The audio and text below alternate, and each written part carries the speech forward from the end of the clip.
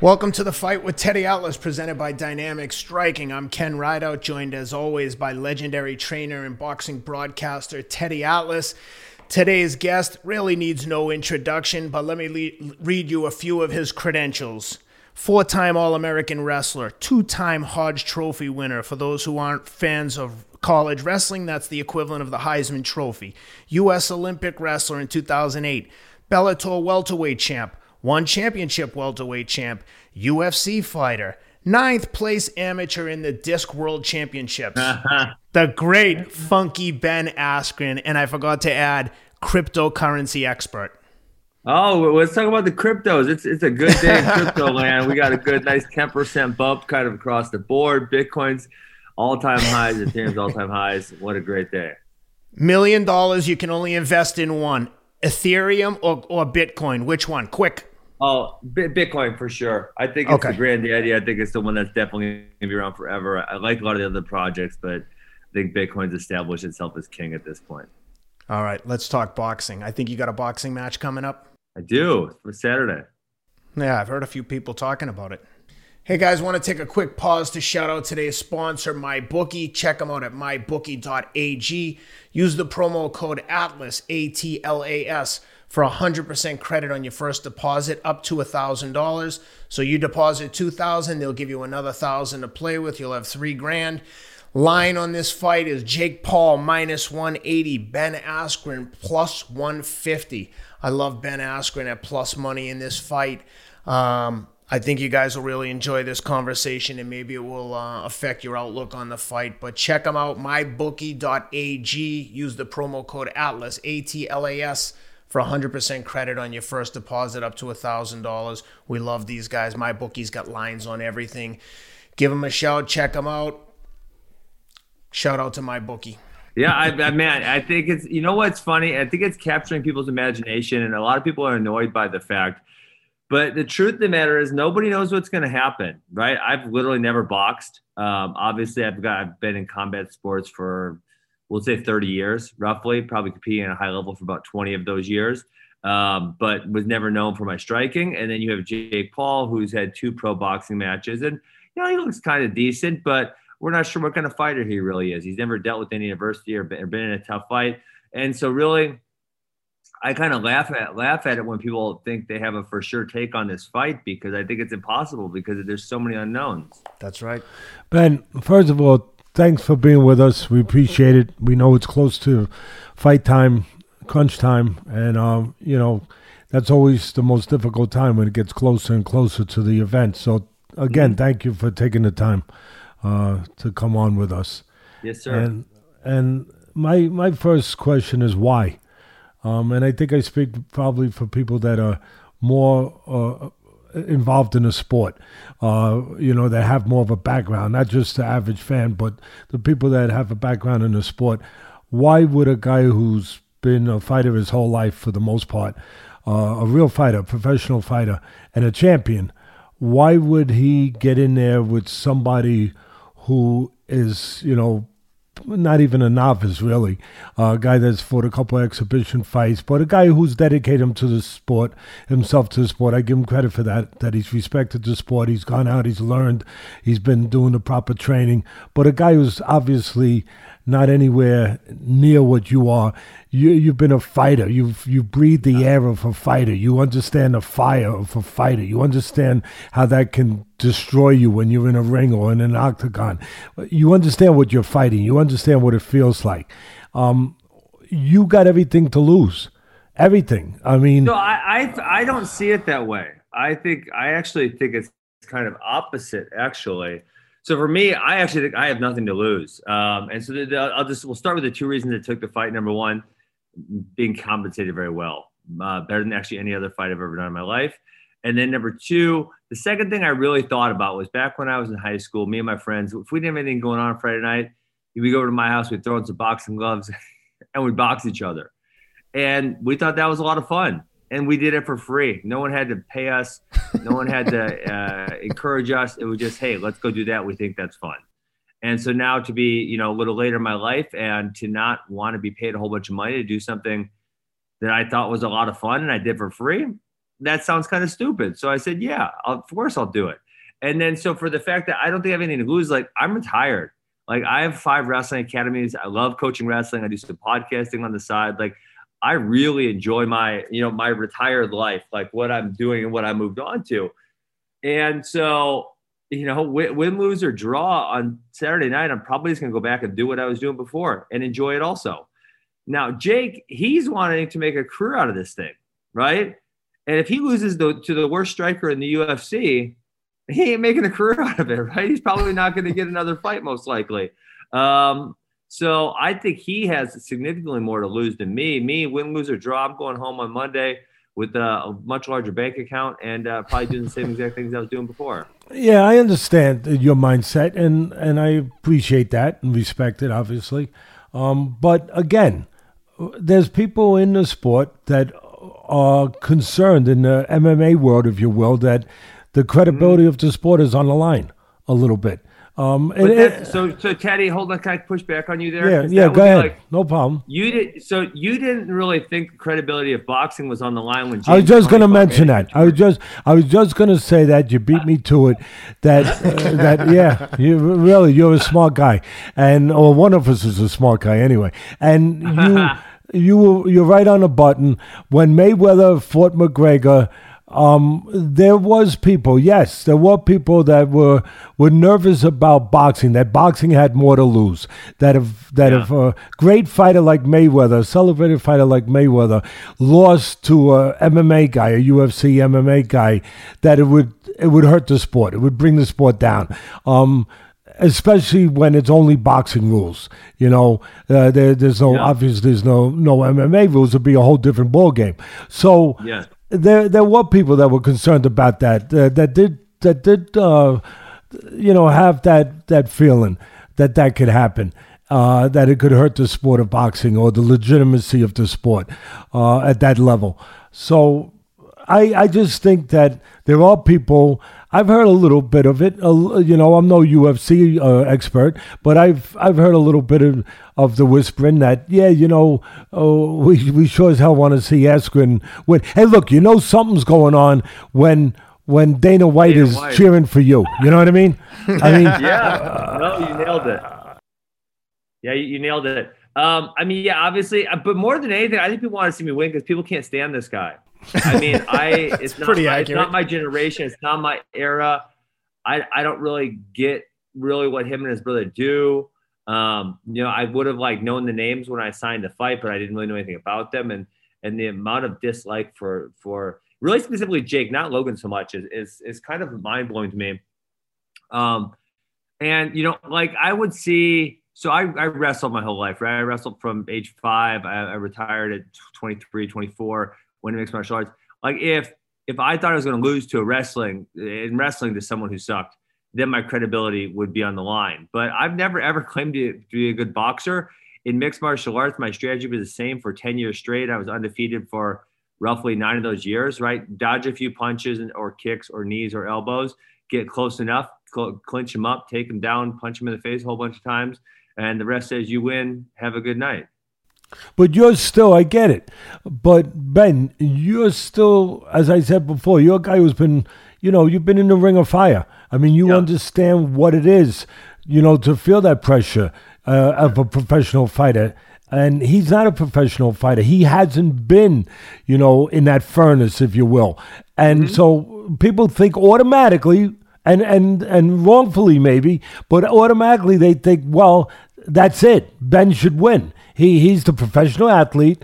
He's the fighter, mentally, spiritually, physically. He should put pressure on this guy, and this guy can't handle it. But again, I think they forget the rules. They forget that you can't go in there and shoot. You can't take them to your place. And for 5 rounds, there's a good possibility that he can move around and possibly outstrike you. Yeah.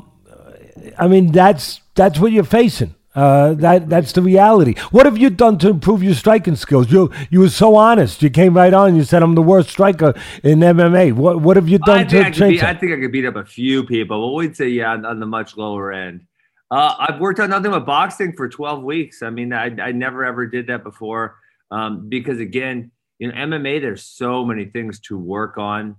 Yeah. And my whole thing was, how do I use my wrestling as effectively as possible? And it's, how do I, we're starting here they can punch me and kick me. How do I get to there where they can't? And then take them down and then beat them up. So for 12 weeks, it's been nothing but boxing. I've gotten some good looks. I've brought in some world champs. I went to see Freddie Roach. I brought in this guy, K9 Cornelius Bundridge, for a couple weeks, and just got some really good opinions. And I've gotten a lot better at boxing. I'm still not saying I'm really, really good. And that's like, I think Jake thinks if he beats me on Saturday night, it proves he's a good boxer. And I think if I win, it's like, hey, I beat up a YouTuber and that's it. I'm still not going to claim to be a good boxer. Yeah, I understand. What have they said? I mean, obviously there's been some kind of transition and progress during those 12 weeks. Yeah. What have those guys said about it? Watching you. Yeah, I mean, just like talking strategy, talking tactics, and just, honestly, a lot of it's like reforming my mechanics from what I would do in mixed martial arts to what I should do in boxing, because they are really different, right? The way you should move your body. And so really just kind of working on that type of stuff and getting my cardio up, because listen, I was retired and then I got my hip surgery on September 1st of last year. And so really, like, when I started training for this fight, I was the heaviest I'd ever been. Because for a 3-month period after my hip surgery, I couldn't do anything. I mean, not even ride a bike, nothing. And now my hip's great. I really kind of wish I would have done my hip earlier, because I didn't know the results would be so good. But yeah, so I mean, that's it. Get in shape, get ready to fight, learn some new skills and new tactics, and there you go. What kind of surgery? Was it a hip replacement or was it the Birmingham hip? Oh, so okay. Okay. I guess it would be called partial replacement, right? They clean it up, they cap it, they cap the inside. Yeah. So I'm you're fully recovered, and you've had the ability to have a full camp. Yeah. So as soon as like the fight thing was finalized, because in the beginning I thought it was just a whole bunch of hot air. As soon as it was finalized, and I got to work training, and like I said, a lot of it was like just getting back in shape and being able to fight hard for 24 minutes. That's a big part of it. How much weight did you have to take off, or did you take off? Well, I lost, so I was like 215, which, like I said, was the heaviest I've ever been. But hey, I love to eat, and I literally couldn't exercise, so I got good excuses. I'm down to so the weight class is 190, and then you get a 2-pound allowance. That's significantly heavier than I've fought ever, right? So I wrestled at 174 in college, 163 in the Olympics, and then 170 is where I fought at my entire career. But there's not like YouTube fighting divisions. It's just like one YouTuber, and it's like, you want to fight this? You want to fight this guy, or you don't? So the weight class is 190, and I'm not really a 190 pounder, but I will be this weekend. How do you feel at 190? Does it alter your speed? Do you feel good, sluggish, not perfect, or what do you feel? So I think my ideal weight is in the mid to low 180s is probably like where I'm really healthy and really in shape. So it's a little above that, but like I said, I was really heavy. So if they'd asked me to make 170 or something, I don't really know that I could have done that. That would have been a really long way to go. So yeah, no, I feel really good though. I got in good shape. Boxing has gotten significantly better. I had a lot of fun doing it because, I've been a boxing fan. Muhammad Ali was my favorite athlete growing up, and now actually like getting to kind of explore why they do certain things or why they move certain ways, because I never really taken the time to know that before. It's been great. Who's your favorite fighter right now in boxing, obviously? Probably Tyson Fury. Oh, wow. Surely from an entertainment standpoint. He's hilarious. I can see that. Yeah, he's pretty smart. He's a genius promoter. Besides being a pretty damn good fighter for such a big guy, he moves very agilely. He's 6'9". He moves. For someone 6'9", he moves really well. Yeah, he does. He really does. He's got a lot of agility, good defensive posture. He's shown that he can also go get you too, like he showed in the rematch with Wilder, that he can adjust. He's a pretty smart guy, besides being obviously a tough guy. He also showed tremendous toughness against, who was it, Wallin, who busted his eye open real good, so bad that we thought for sure that if the opponent was cut that bad, they'd stop the fight. But because the A side was cut, they let it go. But I mean, he overcame a ton of adversity and went and got him and won the fight. Ken, but with you saying that, Ken, I can't help it. I probably wouldn't have even thought of this if you hadn't just brought that up. So that leads me to, I have to say to Ben, you talk about toughness. I mean, it should have been in the dictionary with a picture of that fight when Ben fought Lawler. You talk about toughness. I mean, you talk about being busted up. You talk about being hurt. You talk about coming back and showing resolve and character and all that stuff. Can you talk about that fight, Ben, with Lawler? I mean, that was a pretty incredible fight. Yeah, I mean, so I think actually as a fighter, toughness is one of the things that's most respected. But as I matured, I think it's one of the things that you never want to have to show, right? True. You want to hope your abilities, skills, and everything else will carry you through, and then you have that in your back pocket if you need it. And usually that's built up through, right? Like I said, wrestled for 20 years. I agree 100%. That's like in my business, we always say we want to say you have a great chin, but we never want to prove it, you know? Yes, absolutely. So yeah, in the Lawler fight, I shot a takedown right away, and I did what wrestlers call a short drag, and I kind of had his back, and then I got around his neck, and never in a million years did I think a human being could pick me up from that place where he picked me up from. Like I have really good balance and great, I feel the gravity. And so he picked me up and he slammed me, and then and in the process of getting slammed, my arm actually got trapped under my body, so he had kind of like a wrist right here, and so then he was able to blast me, right? He was blasting me from this side because this arm was trapped. And so it was just like, go through the process. How do I get to my back, right? I got to fight to get to my back. I got to fight to get my arm free. Then I got to fight to get control of him. Then I got to fight to get up. And so it's just like, I mean, I think the best mind in fighting is the mind that's focused on whatever is necessary to do. So it wasn't thinking about like, oh shit, I just got hit like 20 times. It was like, what's the next step? How do I get to my back? How do I get my wrist free? How do I get right? So I need to get an underhook. Then I need to move up into him, and then I need to get a takedown. So it's kind of just like really, really highly focused on those type of things. See, that what you just said there, though, I'm sorry, Ken. I just offer what Ben just said. That's the difference, really. That's the difference between him and Paul, that he can think under that kind of pressure in that kind of way, where a guy who's never lived that, who hasn't had can't think that way. They're not bred that way. They're not developed that way. That's the difference. Yeah, because there's no way to develop that in practice either. I mean, it literally has to be in the heat of the battle. And again, I think almost all combat sports have very, very many similarities. Like you have to have that time in boxing, it'd be you take that big shot and you figure out how to get up. In wrestling, it'd be like you get thrown to your back and you're down by a whole bunch of points and you got to figure out how to claw your way back. And just that adversity where you thought something was going to go one way and now all of a sudden it's going a different way. And how do you like say, okay, how do I turn this shit around? How do I turn this shit around? But the key is what you just said, how to stay calm in an uncalm environment. Yes. In an environment that is chaos and panic, and I'll say it again, panic for anybody else, but not for a fighter. Yes, absolutely. And Ben, 2 points in that with regards to that. Number one, what you said, you can't learn that in practice. And I talked to Dustin Poirier about this when he jumps guillotines in the fights all the time. In practice, you can do that because if you get caught in a guillotine and it's really cranking on your neck, in practice, you're just going to tap and start over again. You don't have that like fighting for your life like you would in a fight. That's number one. That you can't learn that. You have to be in a fight to can I get out of this? I don't know. I'm in practice, and I feel like he's going to break my neck, so I'll just start over. The second thing I wanted to ask you was when you had Lawler in that bulldog choke, and it's funny because our producer Rob was at my house watching that with me, and I was like, I'm a huge fan of yours, so I was like, squeeze him. You had him in that bulldog choke, and it was very controversial because Herb Dean jumped in and stopped it. And it did. I thought that A, he was going to go unconscious, and B, there was no chance in hell he was getting out of there. From your perspective, and I know you've talked about this before, but just to revisit, how tight was that, and was there any chance he was getting out of that bulldog headlock? Yeah. So what I think happened. I said this a few times, but if you watch the film, I get it really super tight, and his hand dropped. You see it. You literally see his hand go from here. It's like goes limp, head, and then it drops, and it's on the floor. And as Herb Dean is coming at me, I don't let him go all the way, but I loosen up.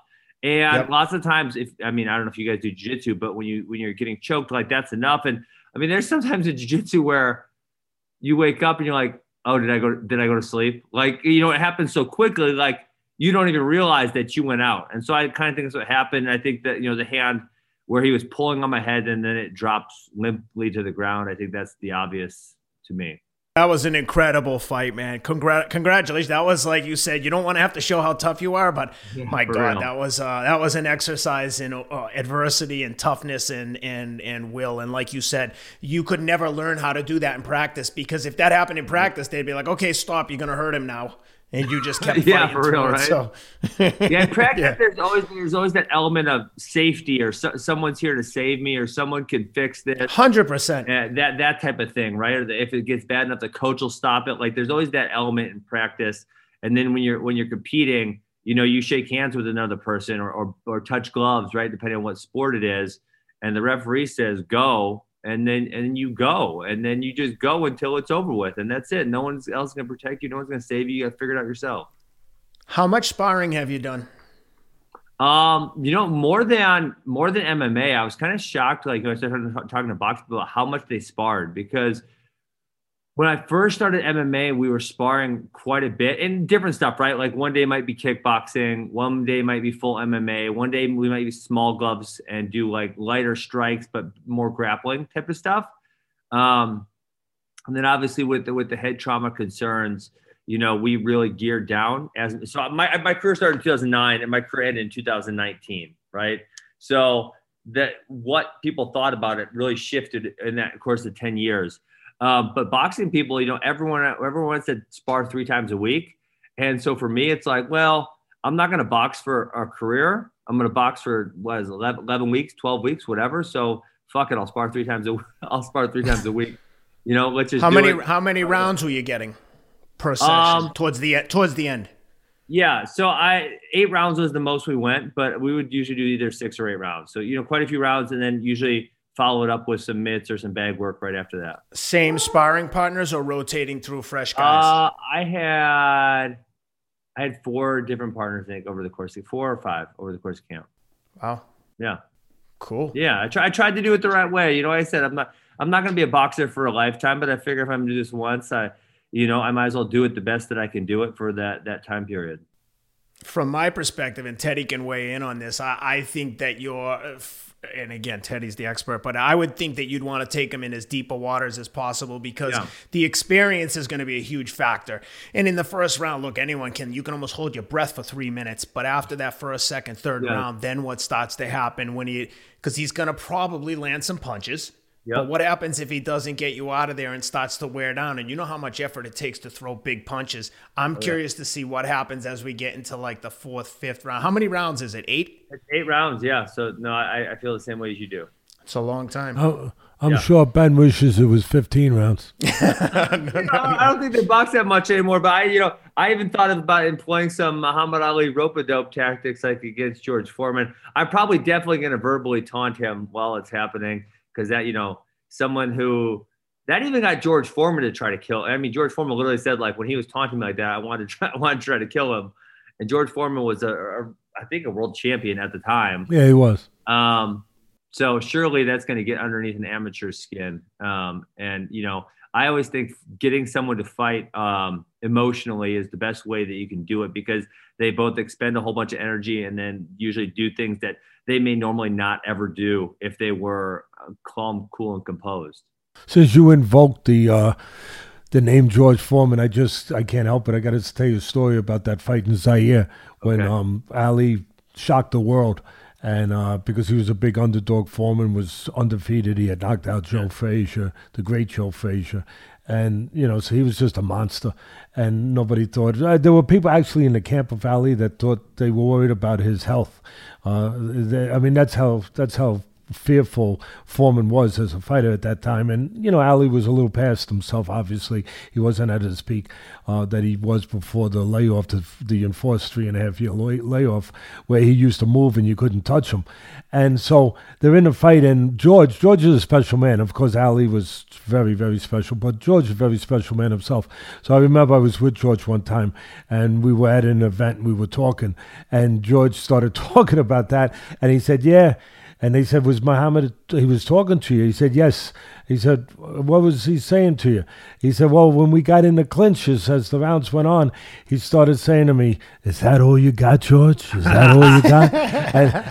and then after about 5 rounds, 6 rounds of that, I said, yep, that's about all.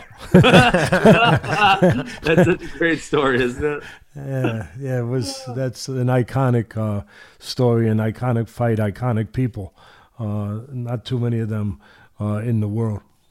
No, I mean, that's got to be maybe not number one, but it's up there with the greatest fights of all time. That maybe, obviously you have the Thrill in Manila. Yeah. I am very Muhammad Ali oriented, but I mean, those are a couple of the best of all time. Yeah, no, you're right. I mean, listen, part of it is and you kind of touched on it, we touched on it, the surroundings of it, the event of it. Yeah. In Zaire in the jungle, at 4 o'clock in the morning. Crazy. And of course, Ali, when he went there, he became the favorite, and all the people, 100,000 people, 100,000 people at the fight, and then tens of thousands of people lined up on the road. And as he's coming to the fight, all they're yelling is Ali Kumbaya, which means in African it means Ali, kill him. And it was pretty wild. It was pretty wild. Hey, Ben, one thing that I have to tell you, I know it's probably not your favorite topic. I know you can't do an interview without this coming up, but I will tell you, my kids, my children, my boys, I have a daughter who's 10 and a son's 9, 7, and 5, and my 9-year-old can be very sensitive at times. Hey, you got busy. Well, the oldest is adopted. She's Ethiopian, actually, speaking of Africa. Okay. But my oldest son, he's very sensitive, and he's like always concerned about being the new kid. We just moved from LA to Nashville, and he's, I don't want to I don't want to play baseball. I don't want to be the new kid. And I said to him one time, I said, what do you think is going to happen? I said, what are you nervous about? And he we watch fights all the time together, and we rewatched the fight with Masvidal, yeah. And then I showed him interviews with you afterwards. I said, this kid is a killer. Look at all the things he's done. He had what some people might say was a very embarrassing situation, but look at how he handles it. And as a result of the way he handles it, I couldn't care less about that, and no one else does. They still think of Ben as he's a legend. And I said, if this guy can overcome this, what do you think? You're going to show up at baseball and strike out? I think it's a great lesson in life, just the way that you've handled it like a champion. Listen, if you fight enough times, if you try at things, you're going to fail at times. And sometimes they're going to be worse than others, but should you not try? I just think you're a good example for people of how to be a good person, and it's something that Teddy talks about all the time. And I was so excited to have you on because there's, in fighting, there's some people that are not so nice. There's some very good people, but I love having good people on the show. So I've been so excited to see you, and maybe just talk about how, like you said, it just happens, and you're like, whatever. I'm going home, and my kids still love me. My wife still likes me. I also use that as a teachable moment. Like I said, my brother and I run 5 wrestling academies, and one of the biggest things people struggle with, kids especially, and most of the time it's their parents' fault because the parents don't know they don't know sports psych. But right, a big moment's coming up. They've been wrestling all year, and they made the state tournament, and now all of a sudden, oh my God, it's different, right? And they want to put all this pressure on themselves, and they want to put all this anxiety and stress and all these things that they make you compete like shit, And that's not how we compete our best. And so I always use myself now. I'm just like, guys, listen, it might go your way, it might not. I want you to show up and compete as hard as you can compete. And if you win, great. And if you don't, guess what? I'm going to coach you on Monday. I'm going to treat you like the same dude. And I'm just going to keep trying to get you better and better and better. And you guys literally can't have a more embarrassing experience than I have. Literally, that's it. It doesn't get worse. That's the number one, You guys just show up and compete hard, and if something doesn't go your way, hey, we'll try to fix it on Monday. Teachers are the most important people, or some of the most important people we have in this world. Teachers, wherever they're coming from the classroom as professors, classroom teachers, or they're coming as coaches, they're coming as parents, whatever. They're important. They're so important, and obviously you're taking the role of that, and I admire that, and I just want to commend you for that. I love it. Actually, I actually say Freddie Roach, and he taught me some boxing, but I think the most valuable thing that he and I don't even know that he meant to at all, that he imparted on me, was like just watching him on a daily basis, like how much he enjoyed being at his gym and just working boxing and doing his thing. Was like he just loved it. Like, I'm sure he's got enough money where he doesn't need to really be there every single day. Like, he could show up twice a week or whatever, and it would be great. But he was there every single day, working hard, working with every single person. And so that kind of gave me my new goal after leaving California was like, I've done a lot of things, right? Podcasting, and I have great opportunities, but by age 40, I want to be doing nothing but coaching wrestling, and that's it. Because I find the most joy when I'm in there helping the kids. And, I've been able to take some other really great opportunities, but that was like just watching him do his thing and just having so much joy in it was awesome. Well, what's that old saying that show me a man that's doing something that he loves, and I'll show you a man that doesn't work a day in his life, because it's not absolutely right. It's not work. And that's something that, to your point, and I'll just add this, that's something that people, they have goals, they're goal oriented, they're trying to identify what it is in life that is going to move them. And I think that's one of the things. Identify something you have a passion for. Identify something that you truly care about, and you, no matter what, you'll be in a good position if you do that. You'll be on the upside of that. And as long as we had brought up that, I got to just throw a question at you. The rematch with Masvidal and Usman, who do you like in that fight? So I pushed back. I didn't really like that they made that rematch. And I don't really like Colby Covington, but I thought that was a rematch to me. That was that fight was 2 rounds apiece going into the 5th round, and Usman ended up finishing him in the 5th round, right? And obviously he was winning that round, so had it gone the distance, he would have won the fight. George and Usman was 50-43. Like, it was not competitive. It was Usman won every round. But in all fairness, he took the fight on 5 days notice. Masvidal. Yeah. So I mean, here's the thing. If I said the day after the fight, Masvidal should have said that night, "Hey man, I only got 5 days notice. Give me a rematch right now." And he didn't really say that. Like, he kind of said it a little bit quietly, but he should have demanded it.